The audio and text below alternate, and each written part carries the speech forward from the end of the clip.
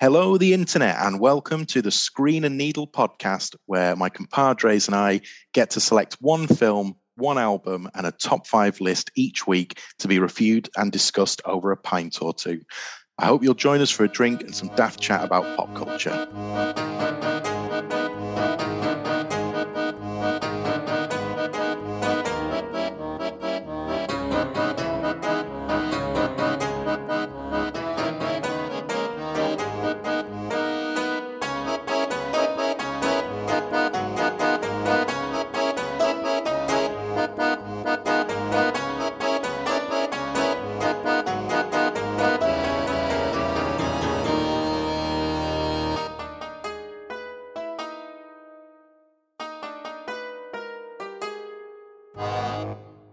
My name is Will Holden, and I'm joined today by Andy Melbourne. How you doing, bud? I'm all right, thanks, mate. And Mark Wall. How's it going? I'm good, mate. You?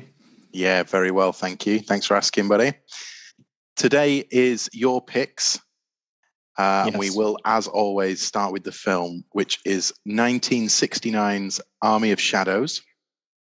It's directed by Jean-Pierre Melville. It stars Lino Ventura, Paul Meurice, and Simone Signoret.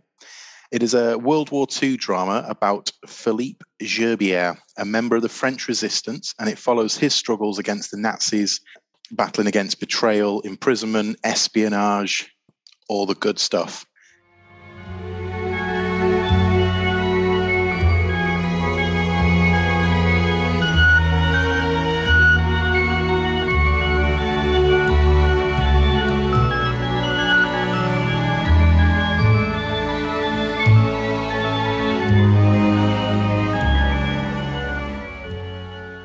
How did you come across this film, Mark?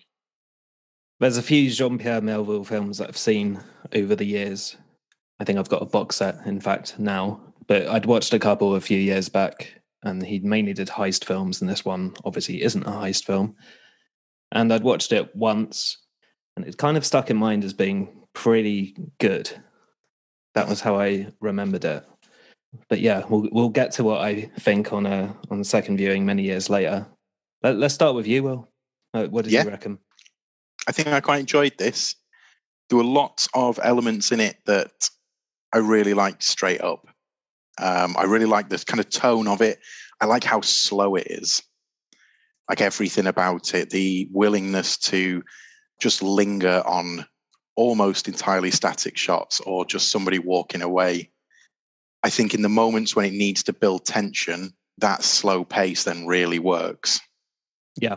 There's an execution scene fairly early on, probably about a third of the way through the film. And it takes ages from the point of them picking this guy up, deliberating how to do it, to then finally sort of killing this guy. It takes ages, and you feel the indecision and the tension and the kind of horror of the situation, I think, really effectively. I do think it's too long. I think 2 hours and 25 minutes, I don't think it completely fulfills its pretty lengthy runtime. It kind of, after a certain point, feels like it's all second act. Do you know what I mean? Like it all feels like everything is the middle of a story, and it just sort of ends. I think that's something I'd not considered, but I think you've absolutely nailed it there.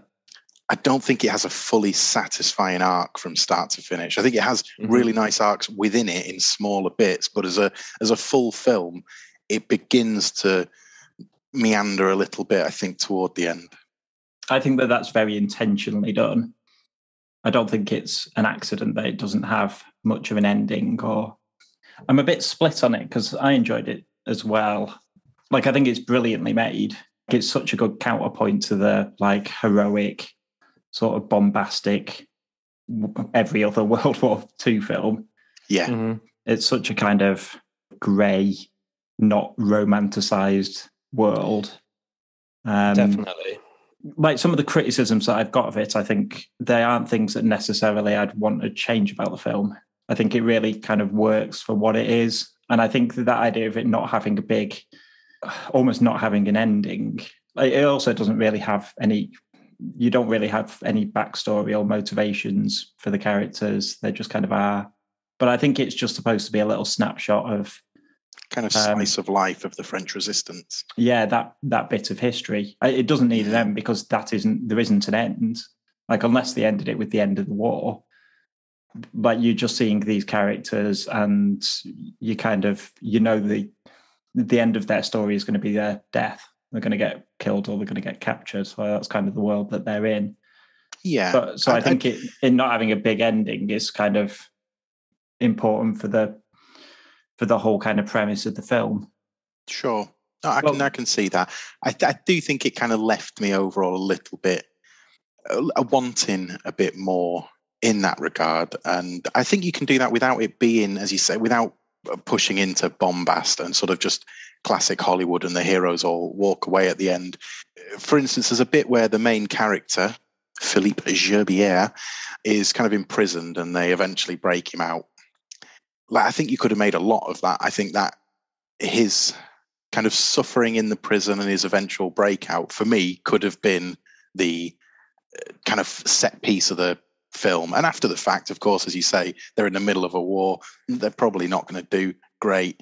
But I think if you'd had that moment of victory within the film and end on that kind of note, I think I don't know. I know it's kind of artificial, but that's why I like films. What was your thoughts, Mark? Yeah, so disappointingly, I think we've all landed fairly similarly, really. I was slightly underwhelmed this time around.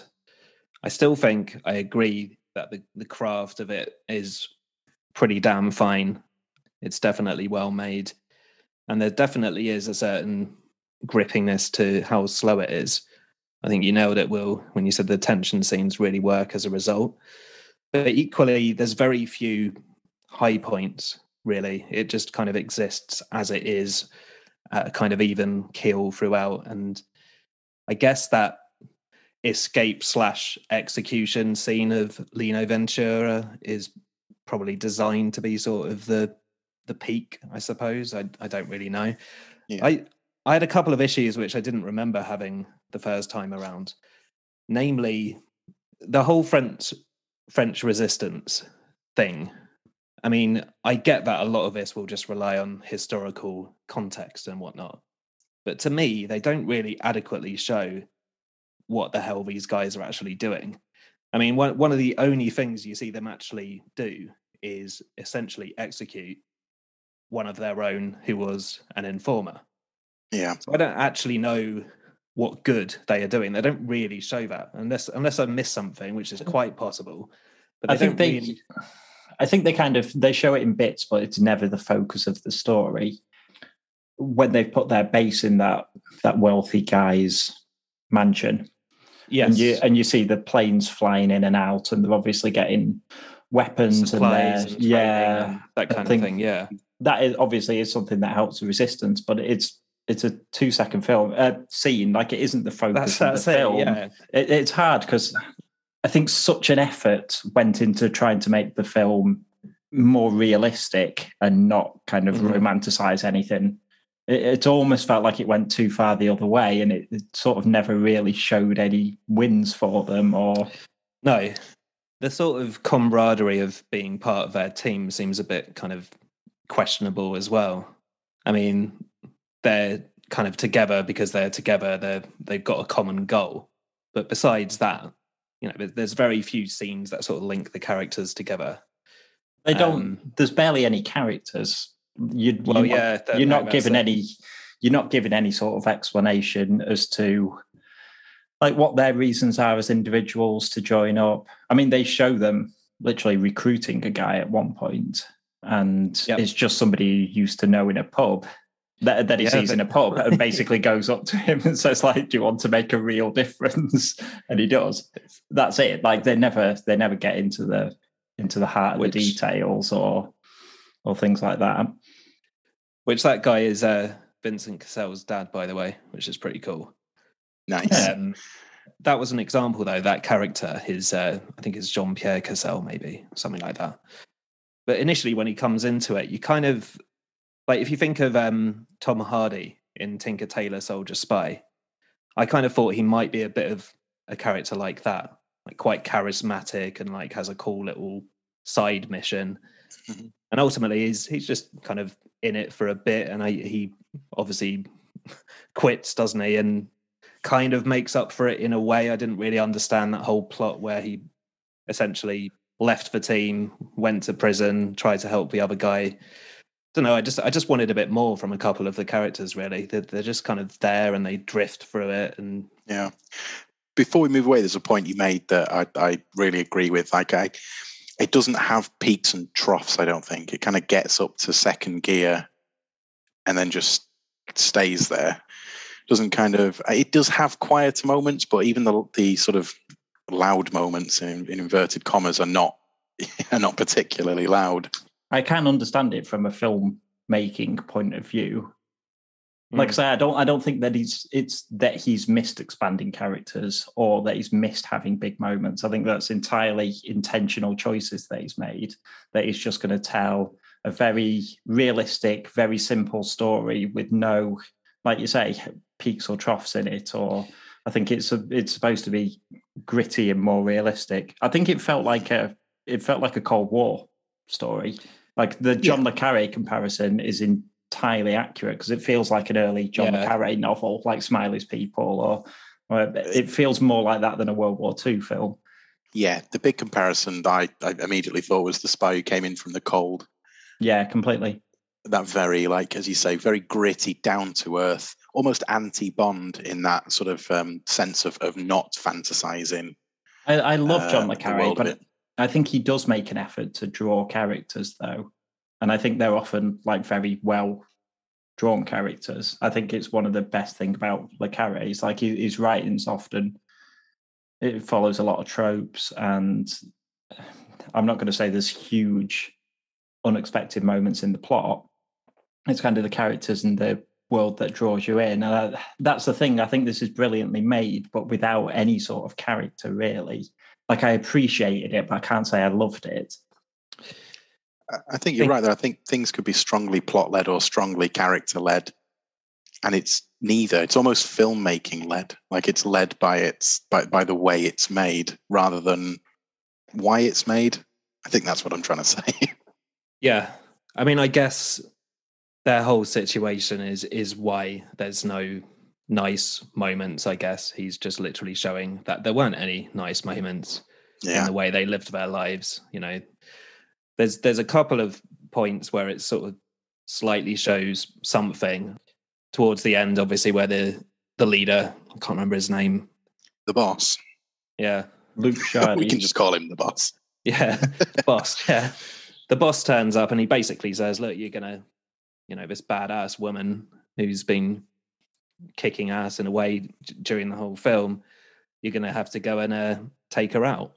And one of the cronies who really hasn't been in it much at all really puts up a defense and is properly impassioned about the fact that no, I'm not going to do that. She's amazing. She's saved us all numerous times. What on earth are you on about? They still end up going to do it, of course, but it was nice to see a bit of, I mean, that the whole, it's weird. There's a lack of humanity in a film, which is the whole thing is they are trying to look after their people or whatever. Yeah. I think it has 3 moments where it sort of actually shows a bit of sentimentality. I think the first one is the guy that they execute at the start. I thought that was kind of brilliantly shown as well. They pick him up and in the car he says, like, there's no need for you to give an explanation. It's not necessary. And this is done. And when somebody says, like, this is my first time, it's kind of freaking out. And it's like, it's all of our first times. Yeah. It's just one of those things. Like, he's betrayed them. He's a risk to their organization. It's not personal. It's just entirely necessary. And then, like you say, when Mathilde is executed at the end, it's obviously linking back to that bit earlier where she showed a picture of her daughter and was immediately told, like, you can't keep that picture on you. And at the end of the film, it's obviously for that exact reason, because as soon as she's captured with the picture, they have leverage over her. She's immediately done. But I also think when Jean's captured and they ask for his real name and he says, that is my real name. And he says, like, is this the way you want to die? It's kind of, it's a reminder that, like, he's not going down as a hero. Like, his name literally won't be remembered because he hasn't even given his real name. He's not even going to be martyred afterwards. Like, he's just a... That's it. There's no glory in this death. No. Yeah. You mentioned earlier, Mark, about that character, Jean. Immediately forgotten it. Jean-Francois. Yeah, Jean-Francois. Like, confusion over his actions. Yeah. And I think therein lies something I can't quite decide is a positive or a negative. I found it slightly confusing on a couple of occasions because I think the film expects you to fill in quite a lot of gaps. Mm-hmm. And I think on occasion it's really well done. So, as you're saying, when they kill the traitor at the beginning, when that scene starts, it's off the back of him escaping another prison in like rural France. And without remotely setting the scene, really, they pick this guy up. And it's only once he's in the car do you realize that it's our main character. And only through their dialogue do you kind of figure out, like, oh, this is the guy who landed him in prison in the first place. Like, this is the traitor. These are his people. And they're taking him here to kill him. And you kind of learn it through the dialogue without any heavy exposition. Yeah. And in that regard, I thought it was really good. Like, I don't mind having a moment in a film you're like, I just don't know what's happening, as long as the film then says, this is what's happening.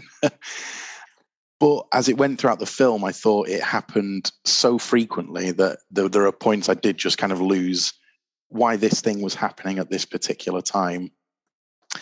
I think with Jean-Francois, my interpretation was that he handed himself in a kind of naive attempt to go and save the other prisoner. Other guy, yeah.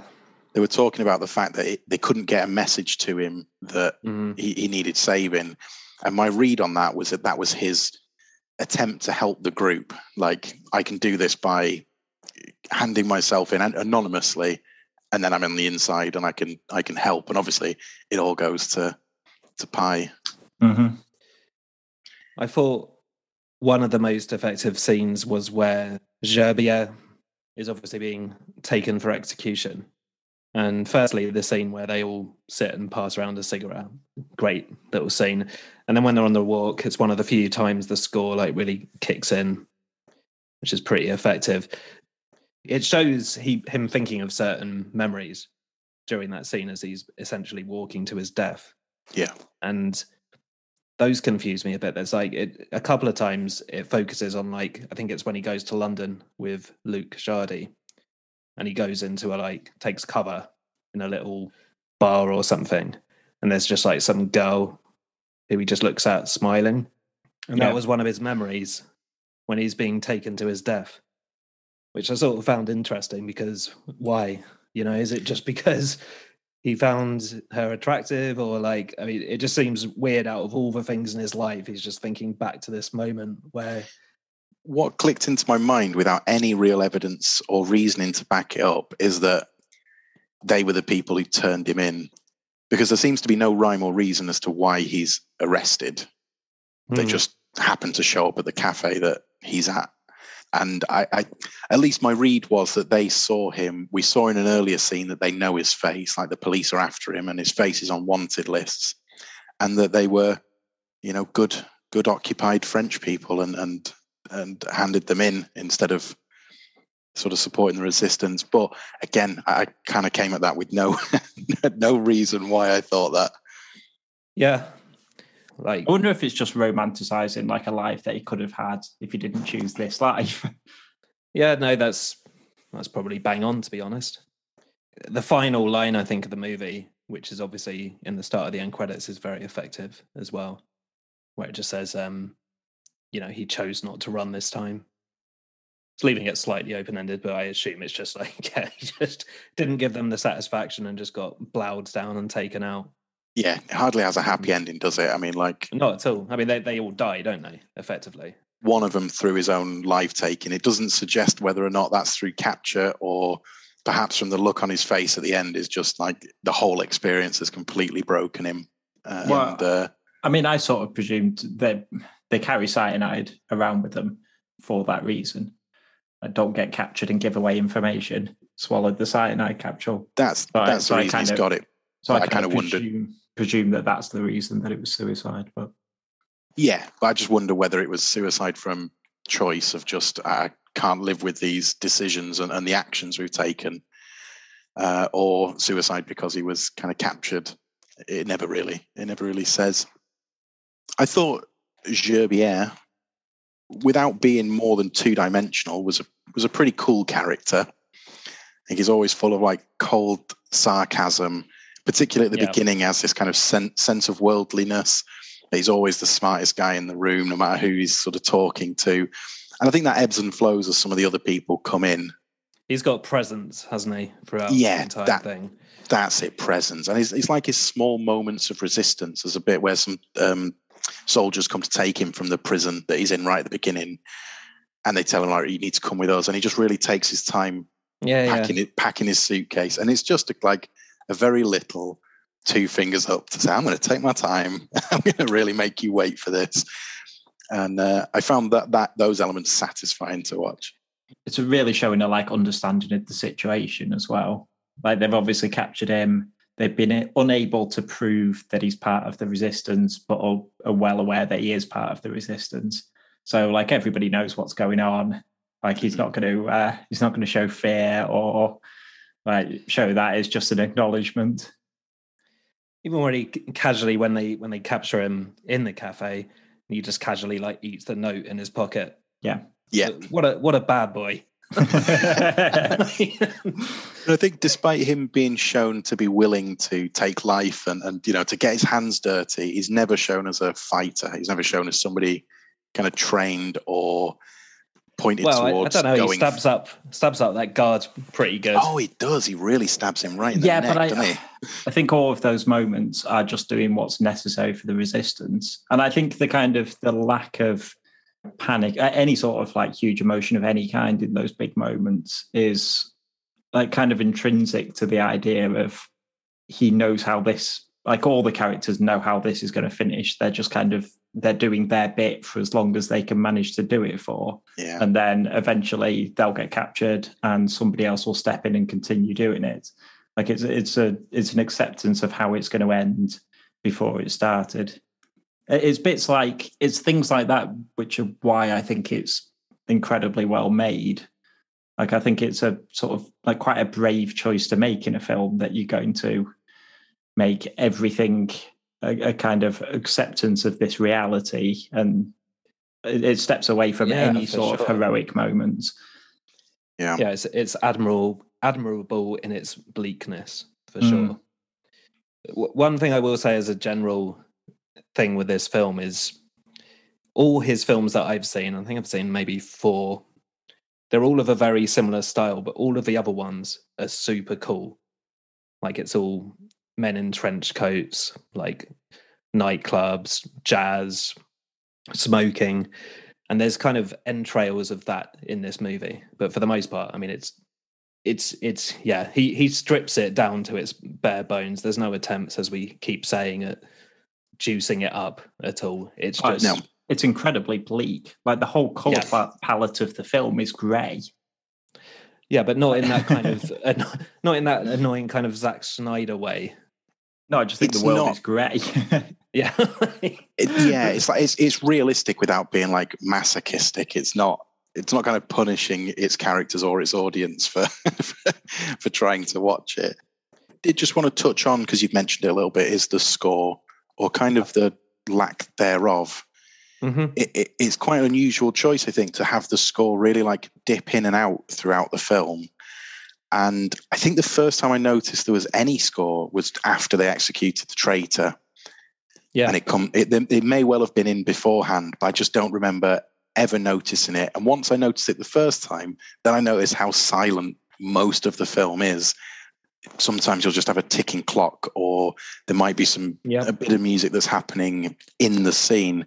But actual score maybe happens 3-4 big occasions where you get like big moments of score and then nothing again. 100%.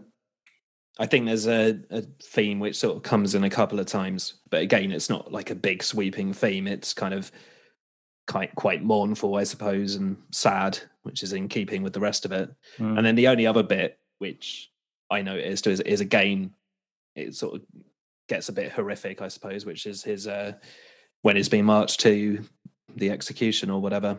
Yeah, really swells in then. I enjoyed everybody's performance, at least for what they had to do in any given moment. I think it's always hard with a film in a language you don't speak to really see the full performance. Because it's just in terms of like how things are delivered, the way the subtitles came up, sometimes they'd come before the line is delivered and might kind of ruin that pace a little bit. So it's unfair to criticize it on that kind of basis, I think. But I liked everybody in it. As you say, they weren't deep characters. There was nothing to really kind of grasp onto. Yeah, they all command the screen pretty well. I think the lady Simone Signoret, Matilda. Yeah, Matilda. Yeah, Matilda. She's exactly the same. I think she's she doesn't have a lot to do, but she does it very well. I think. Agreed. Yeah. Even her like death scene at the end is Luc Chardet, isn't it? Who tells this story about like this is what she would have wanted. Like, she's, and then afterwards when Gerbier asks if the story is true, so it's like I've no idea. And I think like when you see her and she recognizes them in the car, and you kind of presume that she understands like why they're there. She would have planned it herself, wouldn't she, if it was someone else? Yeah, I think she'd have made the same call.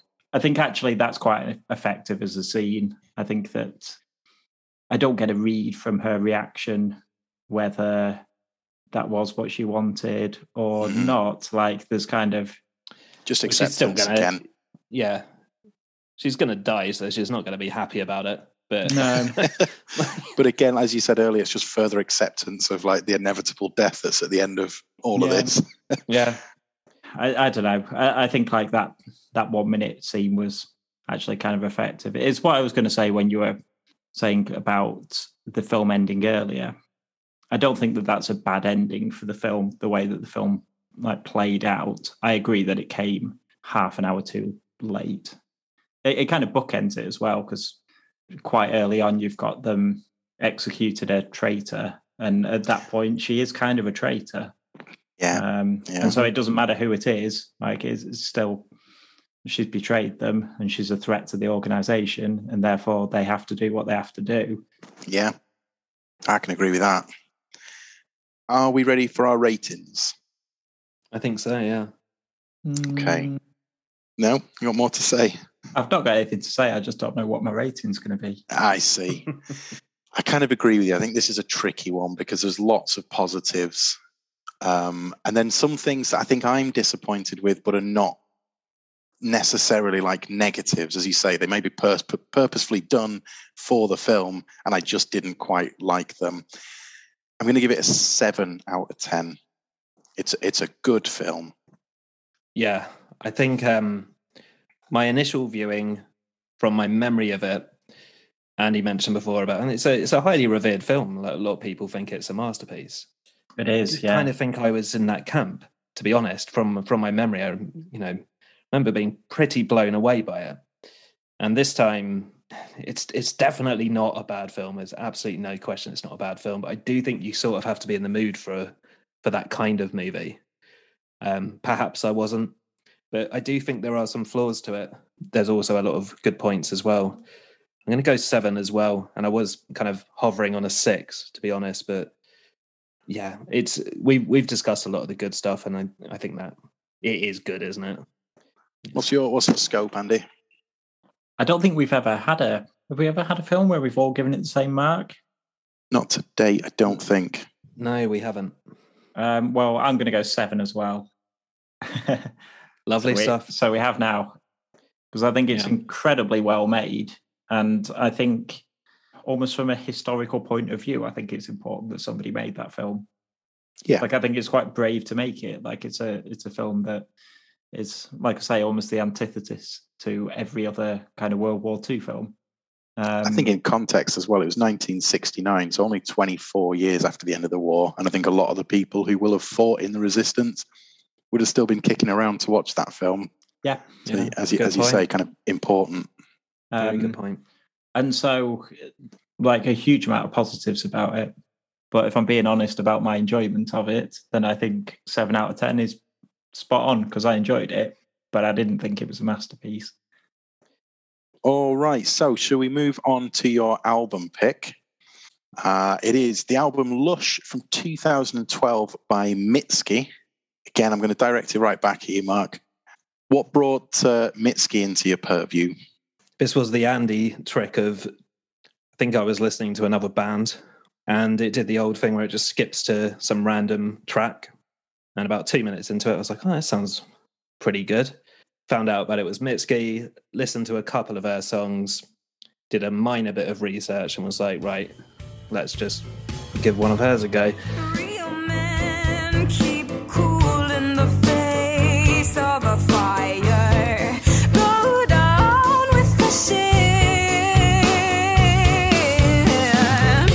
And real men don't eat 'cause they're above that. Damn it, oh, I'm gonna be a real man. Oh, the honestly, sir, all I wanna do is get naked in front of you. Yeah, let's start with Andy though. What did you make of it, man? I've got a few mixed thoughts on it, to be honest. I listened to the first few tracks and it has a ton of parallels with quite a lot of stuff that I used to listen to and still dip into. There's a ton of similarities between like Regina Spektor, like piano led with kind of interesting harmonies and dissonance and stuff like that.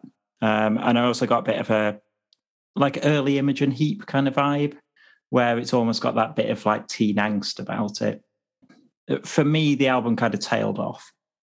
Like I think it gets a bit one note in the second half of the album.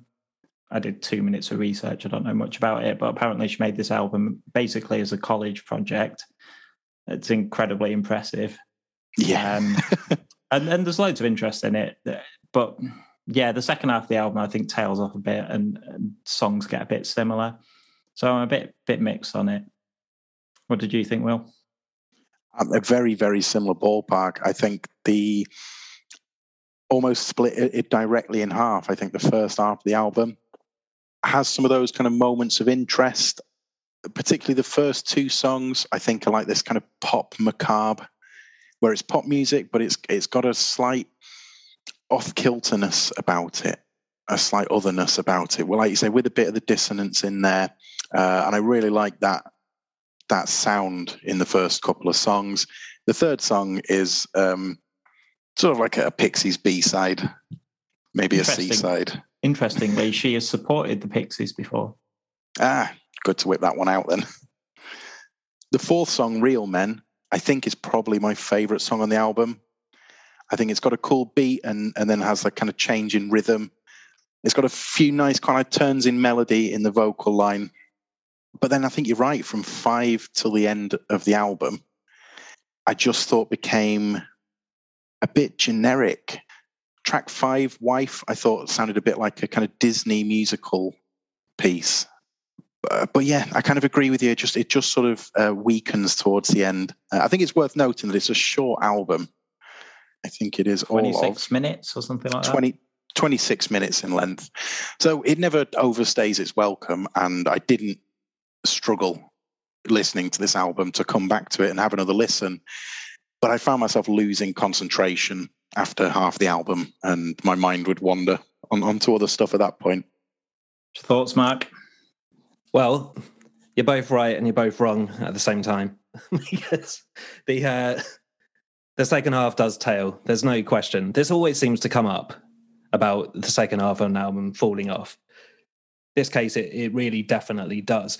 I don't think there's particularly bad songs on the second half. I think the closer is outstanding. Pearl Diver is a great song, I think. The 3 before that are a bit samey. I wouldn't say they were generic. I still think they're fairly unique to her. She's got a lot of kind of influence and similarities to other people. You've mentioned a couple, Andy. Clearly, Bjork, I'd say Joni Mitchell at times as well. she's got a real ear for melody. I think I her think- melodies are phenomenal. I think even when I disagree with you, Will, on track 5, actually, it's one of the Wife's fantastic. yeah, it's I love one of the that song. only out and out strip back ballads that really works for me on the album. Fair Yeah, enough. but No, like- I found that track to be just like the beginning of the end for me of this album, and I found it to be very just too straightforward for me. After the interest in the rest of the album, it felt like a sharp cliff edge in my book You need a bit of interest in it, like all the time. like a Deftones mean, album. You got it. You I got will it. say, firstly, I like some Disney music, so if it sounded like that's no bad thing. It didn't to me. It sounds like For me. there's almost an old folk tale feel to that song to me. It's Totally just agree. such a- It's just such just a an perfect melody. it's just an interesting melody with everything else stripped back. Like the piano is incredibly like simplified, and the earlier kind of more ballady tracks, like the first couple of tracks, like Liquid Smooth and stuff. That's the bits where I say it's got that like interesting dissonance and things like that. But I think when she stripped all of that away, I think the melody and the lyrics as well, actually, like the lyrics, I like her are lyrics. Yeah. incredibly I think well written. they're very mature. Like in general, Definitely, she's very yeah. mature sounding. I mean, it's ridiculous. I don't know how old she was when she made the record, but my God, absolutely ridiculous. And as I say, I agree. The second half falls off. It becomes a bit samey. I think that could be a product of this, the way it was made. Maybe she just didn't have enough time or the means to do more. You know, it's kind of that Pixies B-side one, as you called it. Track 3 is very much out on its own as a kind of rock track, and I think it's pretty badass. I quite like it. There's some cool chord changes in it as well. Me Yeah. too. I think the first 5 tracks are a fantastic run. I mean, it was bordering on this could be a 10 out of 10 for me. It hits all the notes that I want in music.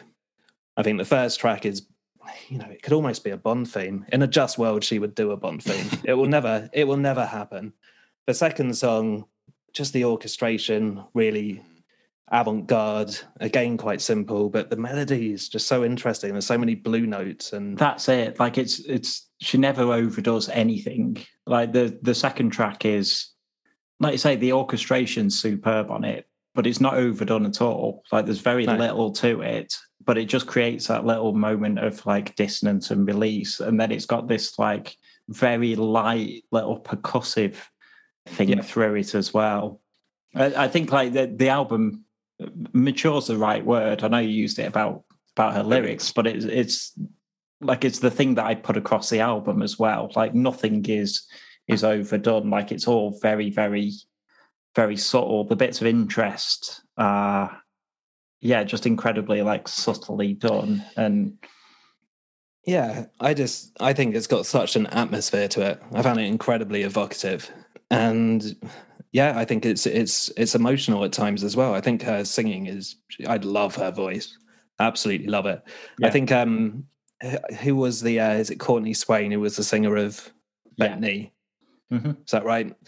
So they've got very different approaches. I think like Swain is has much more of a range. I think she can really go high, and she's fantastic. But I also think Mitski she's just got such a powerful voice. It's not necessarily, you know, super impressive, the notes she's hitting or anything like that, but just the way she's singing the words and the way she builds to certain points in a song is magnificent.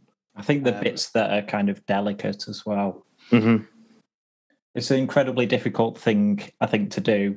Those kind of almost Mariah Carey like runs. Yeah.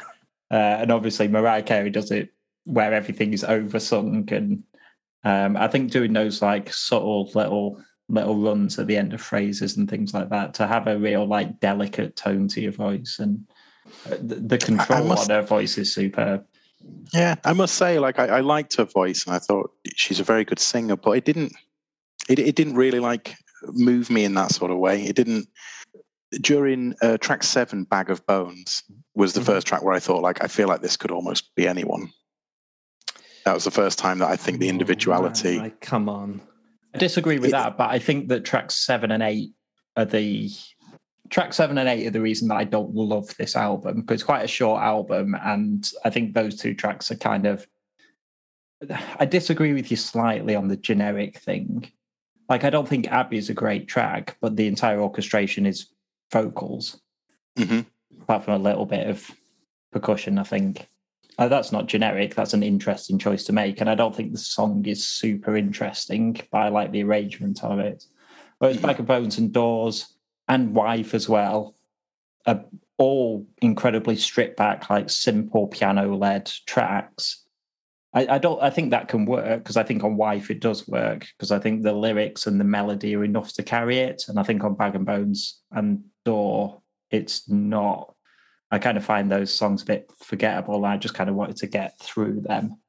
I also think just listening to how you guys are talking about it, I'm not sure the highs are quite as high for me either. Like, I like those 4 opening tracks, but not to any kind of exemplary degree.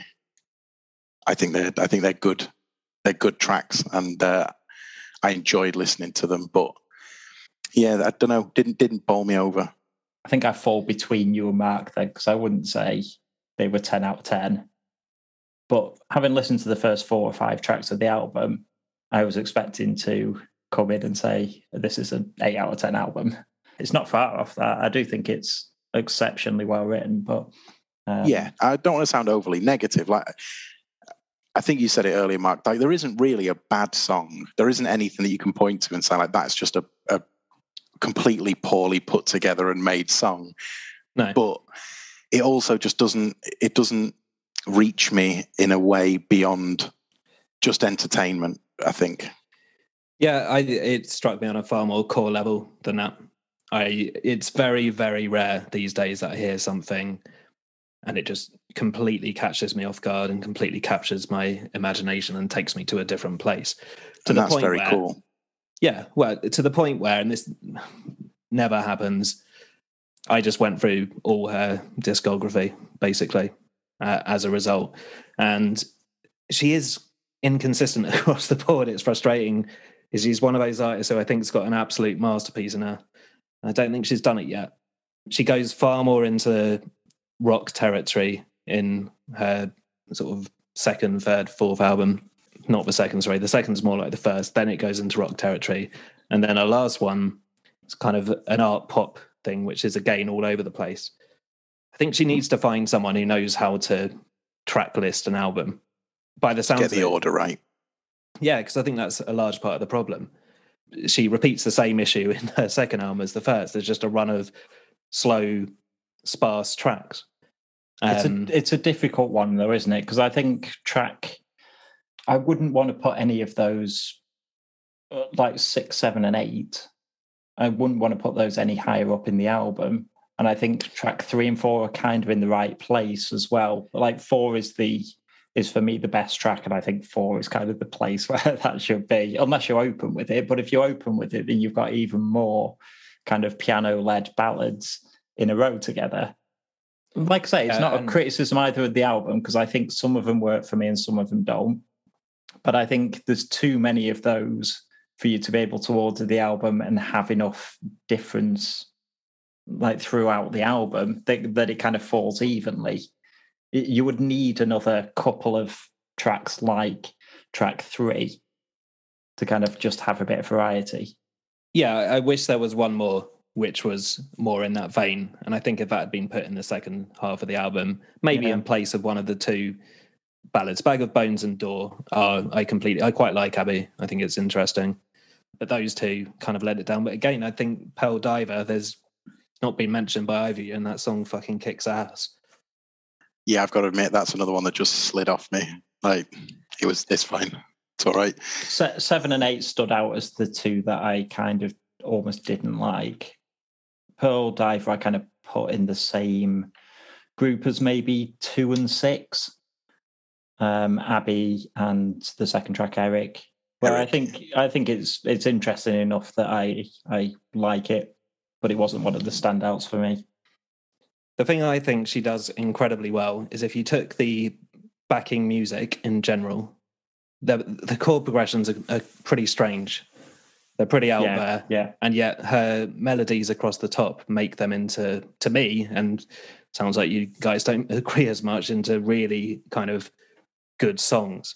She's got all this interesting stuff, and somehow she's piecing it all together. I'm not quite sure how she does it. The Real Men one, track 4, completely agree with both of you. It's a perfect example of it. Like, just listen, like all that juxtaposition of the rhythms as they gradually change and stuff into the chorus, and the chorus is weird. Yeah. It's not like a big sing-song chorus. So it's an odd melody, really. And yet memorable. Like Exactly. it's stuck in my head afterwards. The drums are superb throughout that track. Like they never they're never settle. Like super cool. Because I wouldn't say the vocals necessarily fit particularly comfortably across the piano line. That's what I mean, yeah. Yeah, and sometimes the drums are fitting with the vocals, and sometimes with the piano, and sometimes with neither, and they change constantly. Like the kind of feel of the rhythm changes. I think it means that she doesn't have to add a huge amount of, like you say, the melody's interesting and the kind of the chord changes are interesting, but she doesn't have to add a ton of interest in kind of counter melody lines or things like that, because the feel of verses change every time they come around, and the feel of the choruses are different. I think that's all through the drums. It's a great song. Yeah, it's the absolute crown, isn't it, of the album? And I think, providing that we all agree, and seems we have various opinions on the album as a whole, it is definitely the best song. We three have spoken. Well, I don't think I've said that. Let it be enshrined in law. Also, I like track 3 a lot. Brand New City. I like the Pixies B-side track. I do, for the most part. It's not one of my favourites, and I think it is a nice departure in tone, as you say, to the rest of the album, being a very unique in that regard. It doesn't hit it 100% for me, but I do enjoy that track. The first 3 notes of the vocal melody in the first song are more interesting than most fucking albums I've heard in recent years. And straight away, just straight in with the blue notes, and just a super cool atmosphere. I mean, yeah, I don't know. There's track 1 to 5. I can't really split, to be honest. I love them all. And I love Pearl Diver. 6 out of 9. It's not bad. Yeah, I don't massively disagree with that either. Like 1 to 5, I really like. Abbey, I don't mind. Pearl Driver, I don't mind. Bag of Bones and Door, I thought were a little bit weak. Yeah, I thought Abbey, like you say, with the a cappella, like I think it starts cool, and then just doesn't quite do enough for me for the rest of the track. And the main chorus melody I wasn't quite sure how to explain it. It sounded like a sort of American patriotic song. It had that slight feeling of sort of 1700s colonial America. that's pretty cool in a indie song, I think. Yeah, I wasn't a fan. I just anything which is against the norm. I mean, that's certainly not bloody generic. That element isn't generic, no. But I can't always say that just because it's against the norm, I like it. Well, no, absolutely not. But I like it because it's great. It's incredibly emotive. Like, I think her vocals. Exactly. I have a huge amount of respect for anybody who writes from a kind of point of truth. Because I can't imagine, I can't do that. I can't write a song that has kind of lyrics that have anything that you write kind of sounds corny, or so you end up writing lyrics that are generic and sound interesting. And it felt like she'd been through some shit. You know, It felt like there was a real like truth to her lyrics, like a real sort of believability. I can admire that. I agree very much. She sings it. She sings it like the blues in a way. To me, it's got that kind of vibe, and it's like the Peter Green thing. There's certain people when they just sing something and it just absolutely lands because of the way they're doing it, and it sounds like it's coming from the heart. Yeah. Whether it is or not, it doesn't fucking matter, because no, she pulled it off. She's selling it to me, and again, I find it, a lot of her stuff has this transportative quality for me. And yeah, I realize I'm putting up a major sort of defense for this, or yeah, I was very taken with Mitski in general. Great. Okay, so let's see what the scores on the doors are going to be. Andy. I'm going to give it 7 out of 10. It feels a little harsh, actually, because I'm quite excited to listen to more stuff by her. There's so much about it that I really like. Like I say, I think she's got a real ear for melody and a real managing to find that interest in instrumentation and orchestration without overdoing anything. But if I'm honest, I don't really like 2 songs on this album, and a couple of the other songs on the album I think are fine. I don't know. The first half of the album is so good, though. Very excited that you brought this to the table, Mark. So yeah, 7 out of 10. All righty. Well, this has hit me in a very different way, I think. As I say, I don't want to come across as overly negative. I think that's just the stance I've had to take in our little trio. I do think that the opening tracks are really good, and as you say, full of really interesting instrumentation, interesting melodies. But I can't say that I'm genuinely inspired to go looking for much more. If I'm honest, I'm really glad you did bring it, because it's something pretty different again to what we've had so far. But for me, it's a 6 out of 10. The Deftones is a better record, in my opinion. Yeah, Absolutely mad. wow. Do you want to compare? What is it that you find this is better? I want to blow by blow. I think I've done it, haven't I? Pretty much. Well, I feel last time I was criticised for simply saying I liked it because I found it interesting. So if you find this interesting, what do you find interesting about it? I think Mark has massively I've explained. pretty much said that for the last half an hour. I think Mark has massively explained what he finds interesting on this record more than you did about Deftones. He's got into the instrumentation, he's got into the dissonance, he's got into the melodies, the orchestration, the lyrics, which I don't think you went into in the slightest on Deftones. Yeah, no, I think you got me pushed me into a corner and got me into a muddle. But no, fair enough. I'll take my licking on that one. Okay, fuck it, 9. Screw it. I will be stranded on my island with Mitski, and I'm sure it'll be a lovely place to be. Yeah, I was going to say 8, but yeah, I need to stay strong. And as I say, 6 out of the 9 songs I absolutely love. So fair play. Okay, so let's move on to our top 5 lists. Mark, do you want to tell us what your top 5 list is this week? Yeah, top 5 foreign language films, which I thought in my head there'd be a massive pool to draw from, and it'd be a really difficult list. And certainly when it came to mine, I was kind of shocked at how just uneducated I am about world cinema, basically. Caveat up front, this is going to be very much just 5 films for me that I kind of liked. I don't even necessarily love all of them. Mm-hmm. Right. Number 5. Well, let's get it out of the way then. So my number 5 is the anime film Akira from 1988. Big cyberpunk, body horror, incredible animation, really cool soundtrack.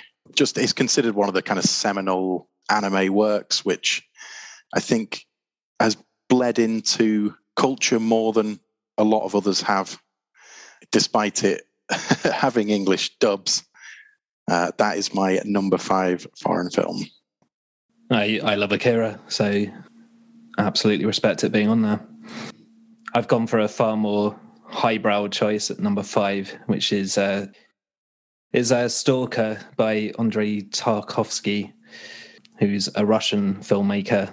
Have either of you, are you familiar with this at all? Or I've not seen it. It did come up in my kind of research of foreign language films, but I actually haven't seen it. No. I recognise the name, though. What else has he done? He did the original Solaris. Oh, okay. Right. Okay. I think he's one of those guys where he did about 7 movies, and amongst like cinephile circles, he's regarded as being a master with an almost flawless filmography. Mm-hmm.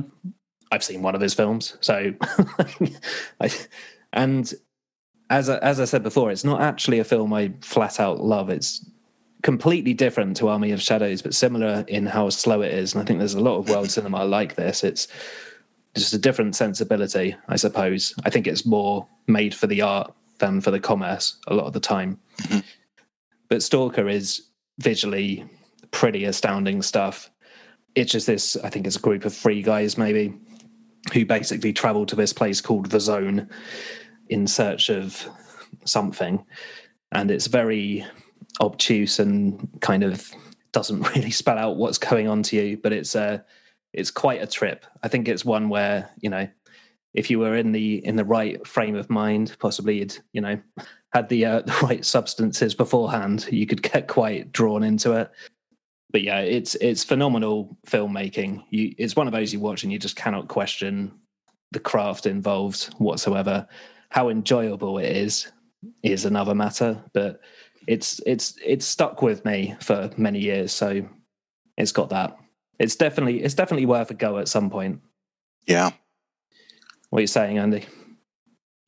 My number 5 is not a highbrow pick.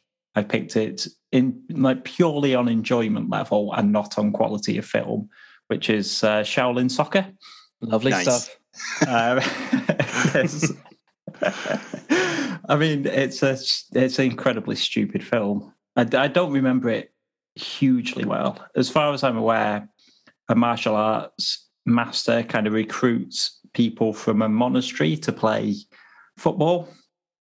And the football is kind of gravity-defying absolute nonsense. And it's just a kind of action comedy. Like, I remember laughing throughout it. Yeah, it's like a martial arts spoof, isn't it? It's, yeah, basically. And it's real good. I don't know, like every time they kick the ball, it's at like ridiculous, like high velocity. They can fly like 50 foot up into the air. The ball catches fire because they kick it so hard and digs 2 foot into the ground when it hits it. It is ridiculous, utterly ridiculous, but it's just so enjoyable. But yeah, I'd recommend it, not on it being like a high quality film, just on its enjoyment factor. It's a good call. Very good call. Okay, my number 4 is another French film, and it is 2001's Brotherhood of the Wolf, about 2 chevaliers who are sent out into the kind of French countryside to investigate the killings of peasants and such by a mysterious beast. And it's a kind of combination of, I guess, what I'd describe as Victorian fantasy if it was set in London. It's that sort of time period as opposed to kind of swords and sorcery. It's a very cool film. Everybody in it's very cool. It's cool to watch, and all the costumes are cool. I love that movie as well. I may have watched it with you. Vincent Cassel in it. It does, yeah. Linking it to the other one. Nice. So number 4, I've gone for a Jean-Pierre Melville film, believe it or not. Sort of mentioned that I'd seen a couple of his others earlier. And the one I've gone for is Le Cercle Rouge, which I watched a week and a half ago or something, which is kind of why I wanted to put forward Army of Shadows. Mm-hmm. I think Le Cercle Rouge is a more enjoyable film. It's super cool, basically. Don't know if you're familiar with Alain Delon, but he's a very, very cool guy, handsome French dude. He's a complete badass. And yeah, it's still actually kind of bleak. I mean, spoiler, basically everyone dies again. But all the criminals are kind of very compelling. I think there is a little bit more character in it. People have arcs, and it's, I wouldn't say faster paced, but there is a little bit more to it, I think. But yeah, what's your number 4, Andy? So number 4, I'm going to go with the German film Das Experiment, which is directed by Oliver Hirschbiegel. That's a good call. I'd forgotten about that.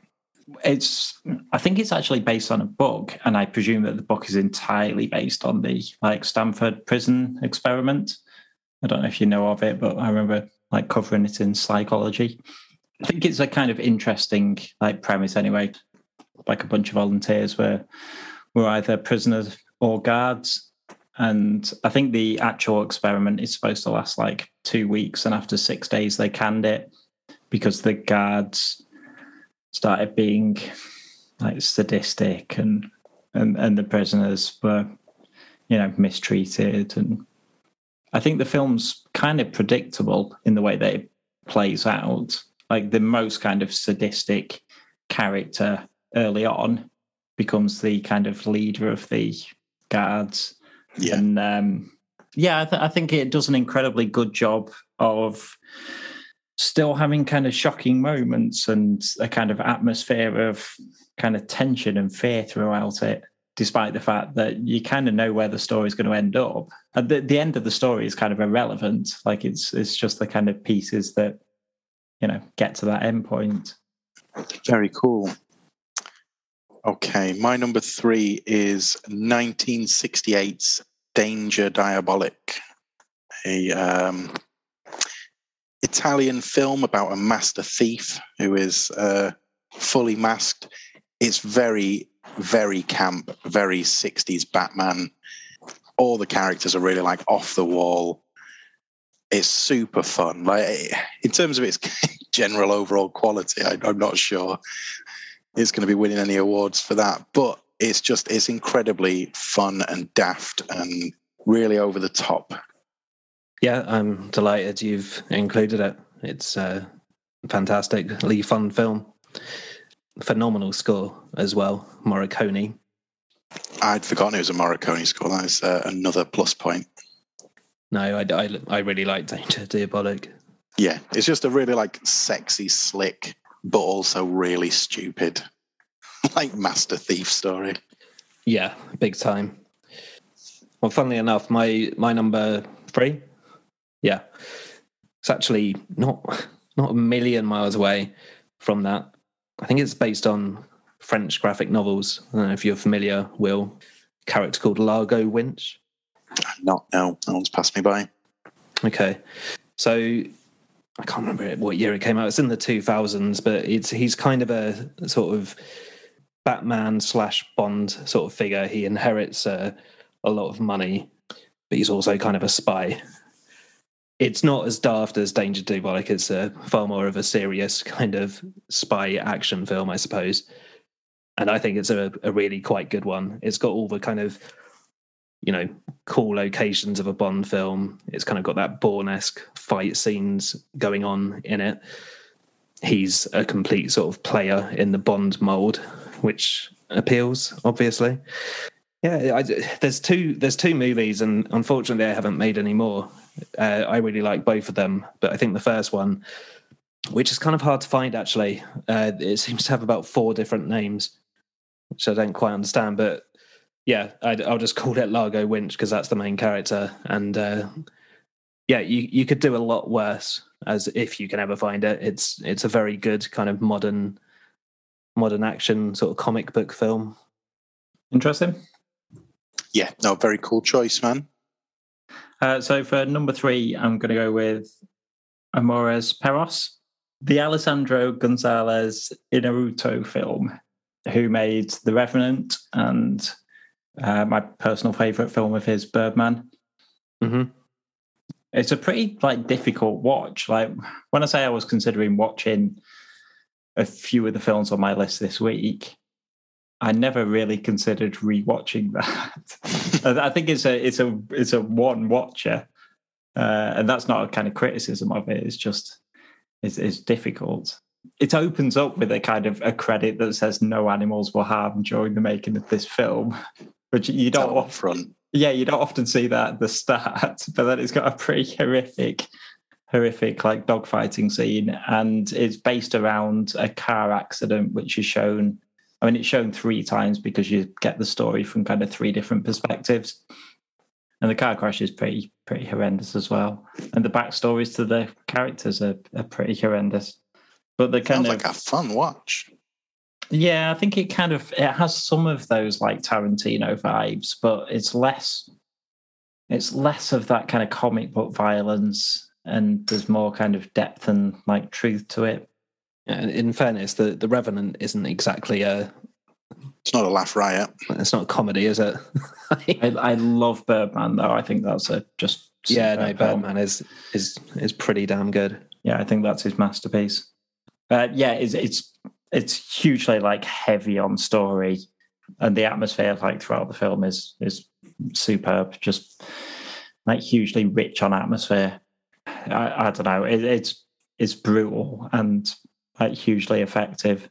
But yeah, like I've watched it once, and I'm glad that I did because I think it's like superb filmmaking. But I don't need to put myself through that again. Well, you kind of half sold me. I think you should. If you've not seen it, I think you should. I think you should watch it. I do think it is superbly well made. Like it's a watch through the fingers sort of film. Yeah, no, fair play. My number 2 then is 2006's Black Book, which I believe is a Dutch film directed by Paul Verhoeven about Nazi-occupied Netherlands during World War II, and a Jewish singer who infiltrates the ranks of the high-up Germans to sort of dismantle their occupation. It's a pretty typical, I think, World War II kind of espionage film, I think. But I always like that kind of fish out of water thing where somebody who's, well, she's a singer, so her line of work has nothing to do with espionage or action and adventure, but is thrown into the pot and sort of made to deal with it. I remember showing this film to my dad, highly recommending it, saying we should watch this. And as we did, there's a very mild sex scene in the middle. And I could just feel his eyes on me. And it's basically him just saying, like, I know you've picked this because of the sex scene. That's not the reason I picked this film. It definitely wouldn't be. Why would you, if you like a film because of its sexiness, you're not going to pick to watch it with your dad? I'd also pick a much more hardcore one. Anyway, yeah, my number 2, Black Book. Great film. Watch it for the sex scene. Oh, I love it. I have seen that as well, and I do remember it being very good. Okay, my number 2 is one I watched this week.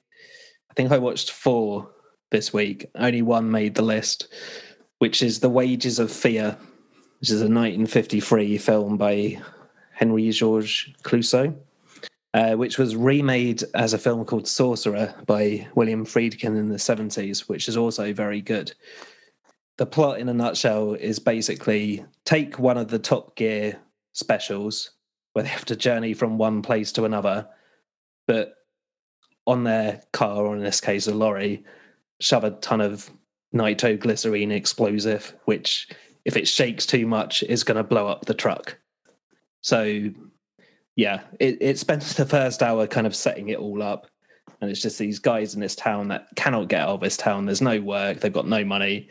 They get offered this dangerous, risky opportunity to sort of cart these explosives across the land. And the rest of it is just super tense, really cool action filmmaking, I guess. And yeah, it's you never quite know who's going to make it, if anyone. And it does quite an interesting twist on that as well. And it's just really well made. It's really effective.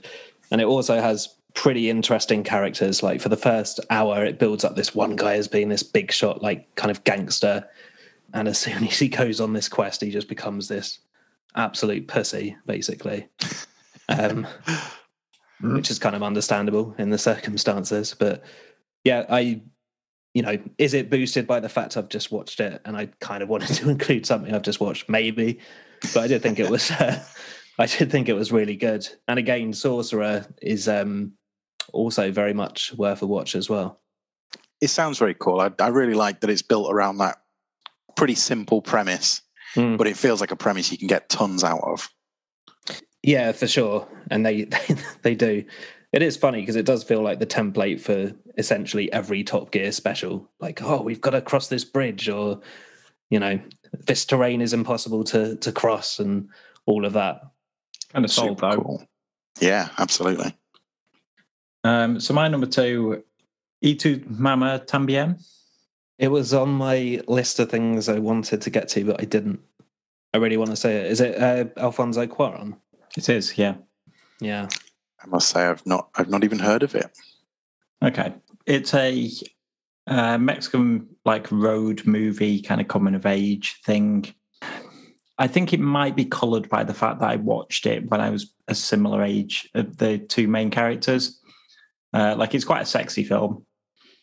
It's kind of them going on a kind of road trip where they sleep with anything that moves and they do any drugs that are available. I mean, it moves on to them meeting this woman who's just split up from her husband. And I mean, she's obviously the character that they are like obsessed with. Like she's an attractive older lady who can teach them about the world. But I think it gets surprisingly like sentimental and touching as well. I don't want to go into it massively if you've not watched it, because I think you should. But like it has a genuine, like quite touching ending to it. It's Gael Garcia Bernal, and I think he's excellent. I think the other guy whose name I've forgotten is also really good in it. I think like their chemistry between them is excellent.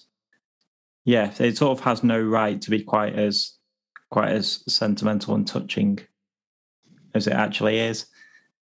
But I genuinely think it's great. And also, I'm going to very, very, very quickly mention that I watched Roma this week, which is most recent film. I easily could have included that in place. I decided to pick one film from him, but I thought it was excellent. Like incredibly slow paced, like just visually stunning. Everything is shot in these kind of wide shots, and it's a really like close personal story. Is the kind of narrative of the film, and everything in the wide shots shows this kind of chaotic, like world that's going on around her. Like really beautiful film, and I easily could have put that in place, but Y tu mama tambien, has stayed with me a little bit because it still has all that kind of beautiful visuals and stuff, but the story pulled me in maybe a tiny bit more. But I think they're both great films. Like I'd very much recommend watching both.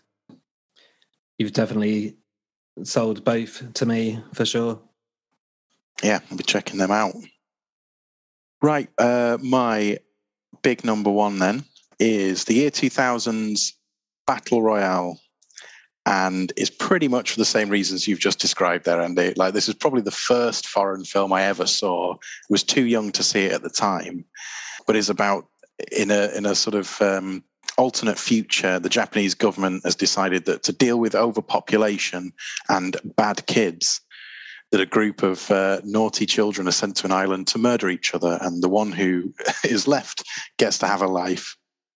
It's got extraordinary levels of violence, quite a lot of tension, as you see some of the kids there feel like they're pre-armed for it, and some have even been through the Battle Royale before and survived. But you tend to follow the story of the kids who were there for the first time and are just bricking it and are running around this huge jungle island, desperate to try and stay alive. And there's a bit of a love story in the middle where two kids try and both get out alive.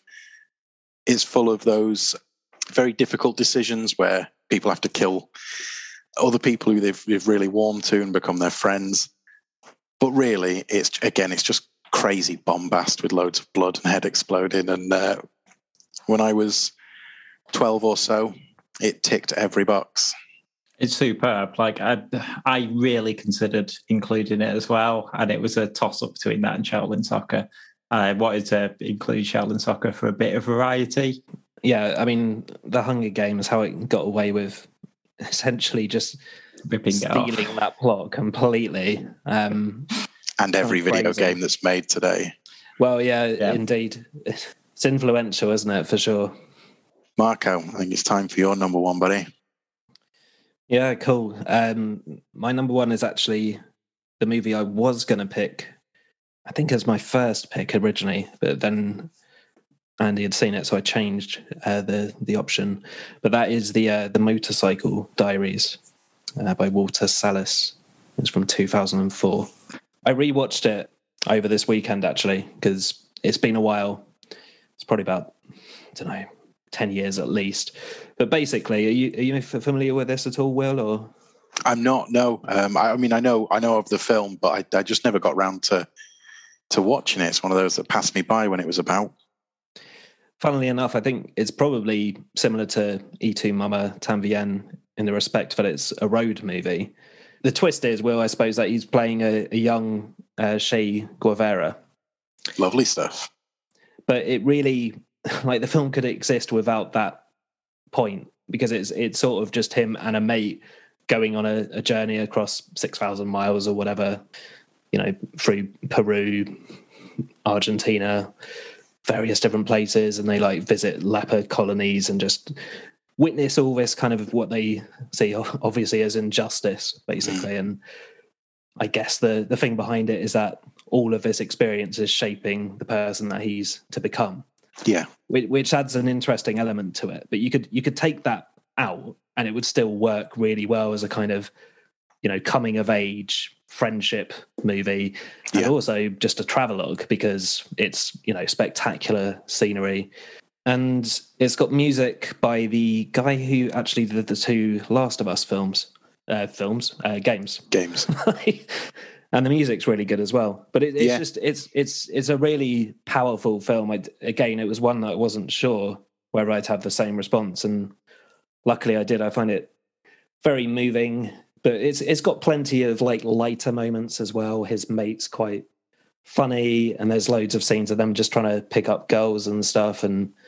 But alongside all this far more kind of important stuff, which is a lot darker, and again sort of shapes who he is to become.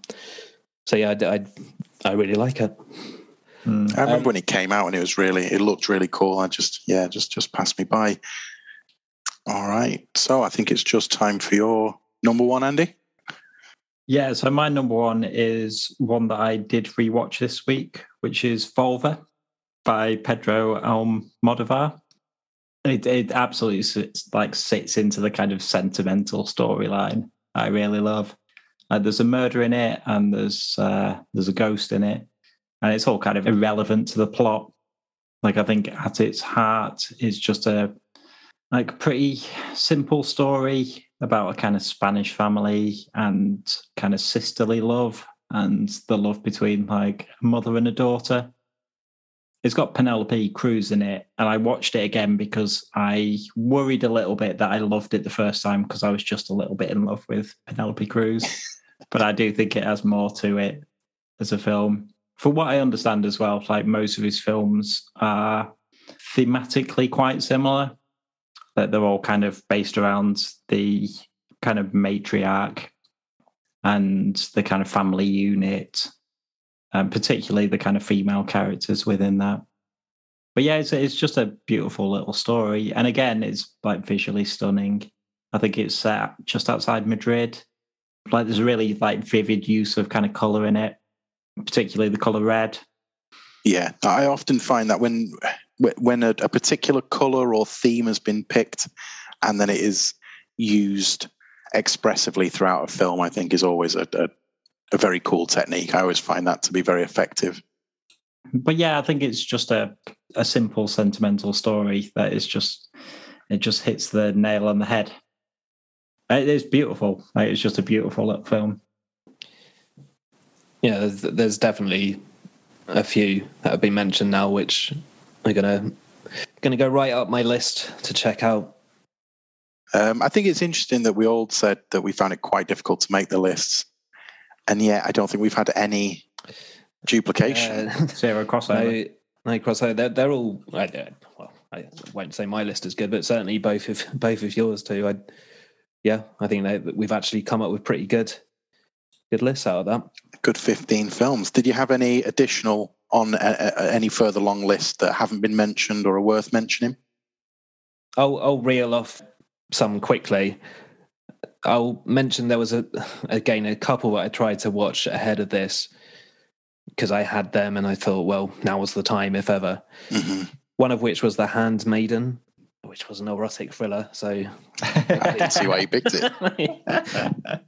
It was pretty all right, actually, but not top 5 material. I watched a French film called Orphée.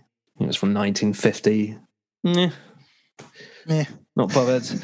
Um, and finally, I tried to watch one from a few years back who a mate at work always told me, oh, you've got to watch this film. It's incredible, like best film of like the last 10 years. Okay, fine.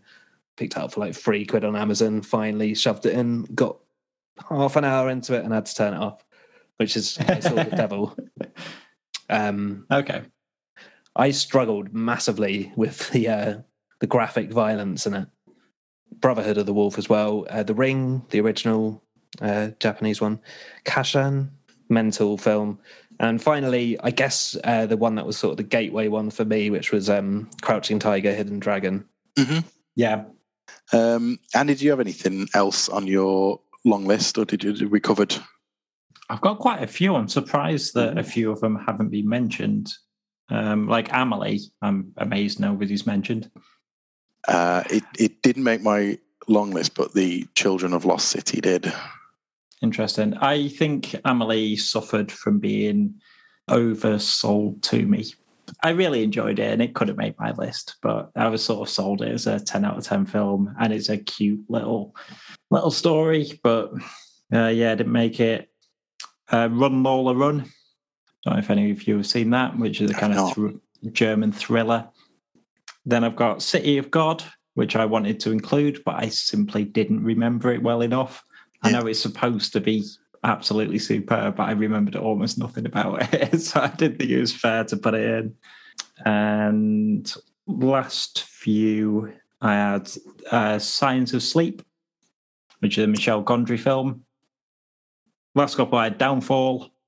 Yeah, Downfall, yeah. The Last Days of Hitler, which is great. And I've seen one of the Three Colours films. Oh, cool. Which colour?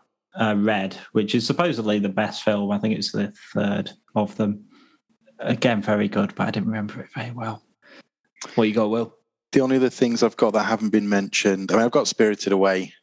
I think it's still probably my favourite of the Ghibli films, but Howl's Moving Castle, Princess Mononoke, there are plenty in there. Infernal Affairs, Mm-hmm. I guess sort of the inspiration for The Departed. City of Lost Children, I've mentioned, and Let the Right One In. Yeah. A film that was so swiftly remade with an American version, it'd be easy to forget it existed at all. Cool. Yeah, good work, boys.